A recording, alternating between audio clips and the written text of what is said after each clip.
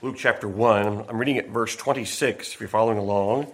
Luke chapter 1. The title this morning is simply, and this is a mini message, not a long one, The What Ifs of Life. The What Ifs of Life. I borrowed a little motif from Charles Dickens, from the Christmas Carol, and past, present, and future.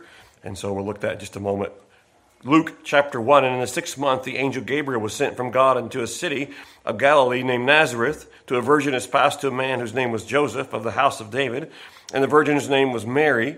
And the angel came in unto her and said, Hail, thou art highly favored, and the Lord is with thee. Blessed art thou among women. And when she saw him, she was troubled at his saying, and cast in her mind what manner of salutation this should be.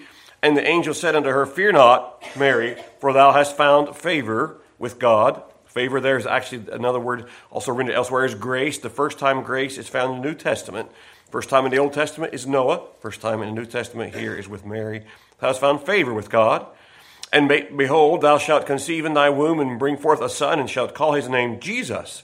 And he shall be great, and shall be called the Son of the Highest. And the Lord God shall give unto him the throne of his father David. And he shall reign over the house of Jacob forever, and of his kingdom there shall be no end.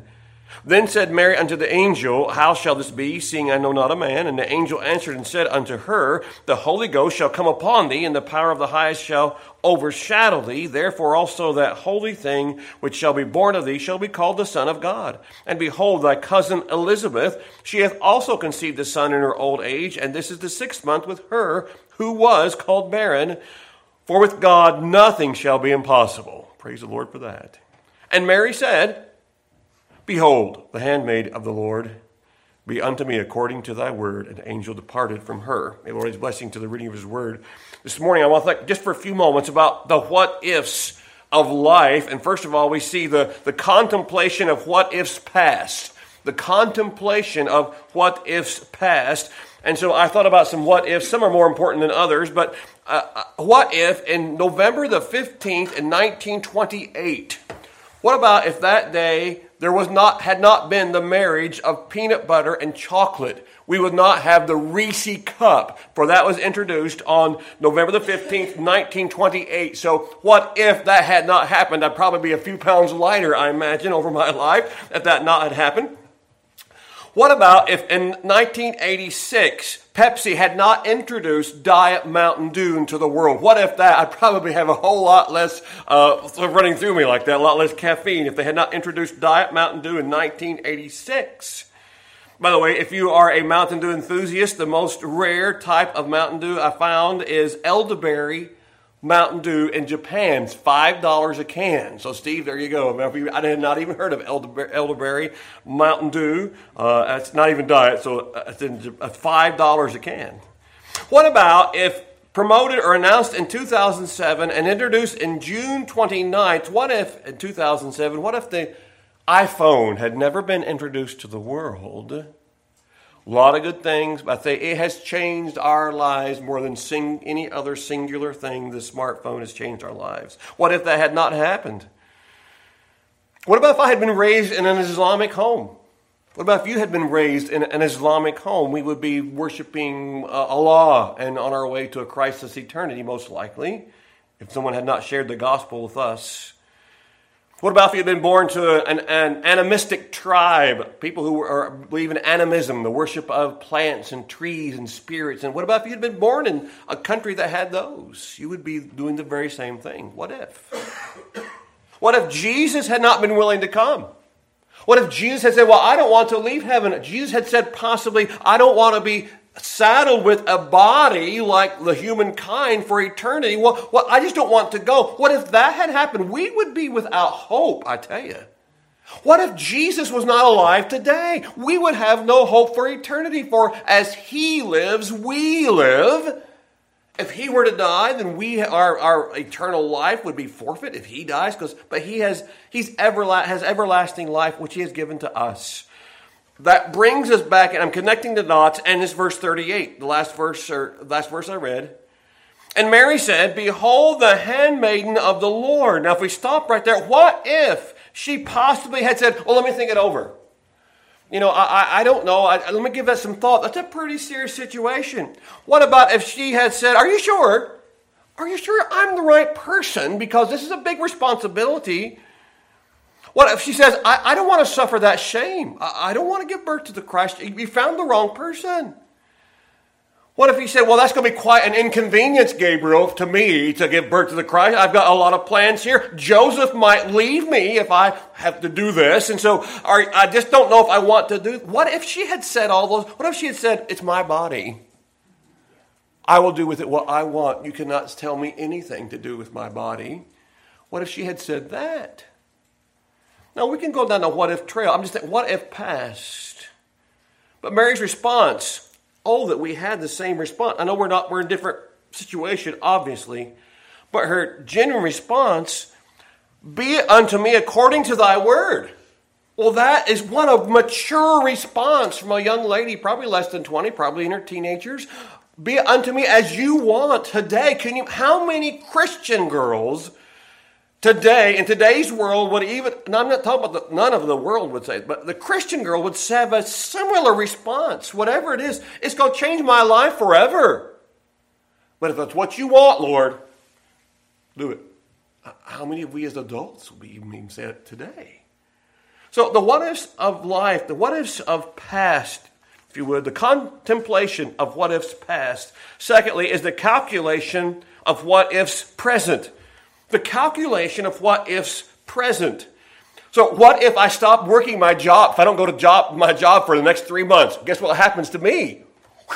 They're looking for somebody else to act crazy and all those kind of things and to go teach the seniors computers. They're going to be looking for someone else to do that. What if I stop drinking pop? I remember Helen Spence said, now, Pastor Tim, that Diet Mountain Dew you're drinking, that's just not good for you. You should drink water, a lot more water. I said, I know you're right, Helen. But I probably won't. It's like that. I was like, so what if I stopped? I'd probably start losing weight, and I feel better. I'd probably do all those things. But I have two vices: Tic Tacs and Diet Mountain Dew. Those are my two vices, and so I'm really struggling with giving those up. But what about, Pastor Tim, if the market crashes? What if the stock market goes down? What about if Social Security goes broke by the time, Pastor, I get to be your age? Thank you. I get to be or older than you. God will provide, will he not? But the what ifs of life, if you get stuck on the what ifs, you're going to be miserable. What if, more seriously, my life is unusable by God? What about if you're life Christian? You've gotten so out of fellowship with God and you're not serving, you're not doing these things. What about that?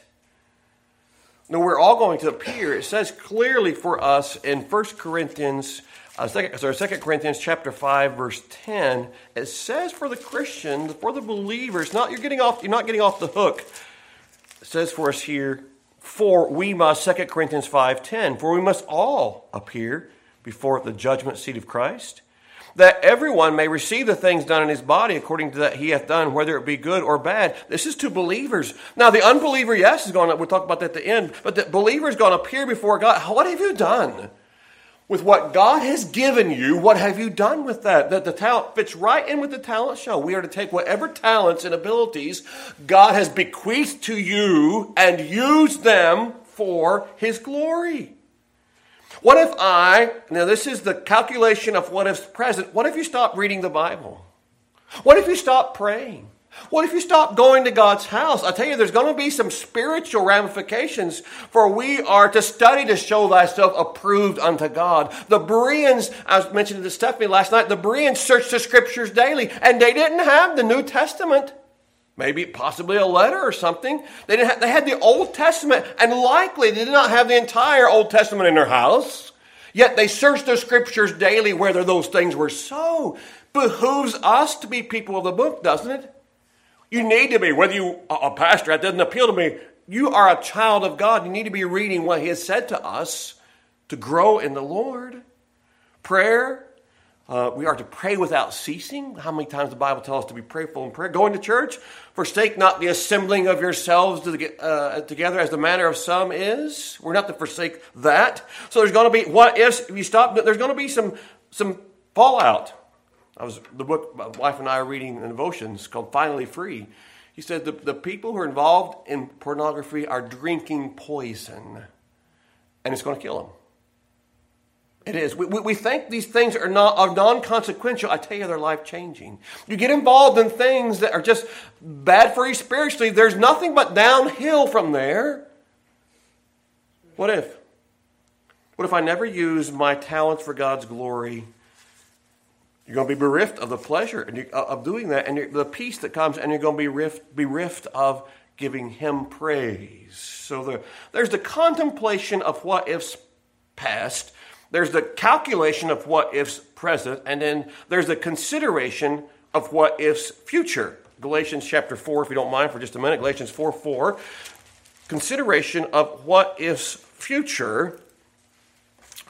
Galatians chapter 4, verse 4. Galatians 4:4, Paul writes to the churches of Galatia, and when the fullness of the time was come, God sent forth His Son, made of a woman, made under the law.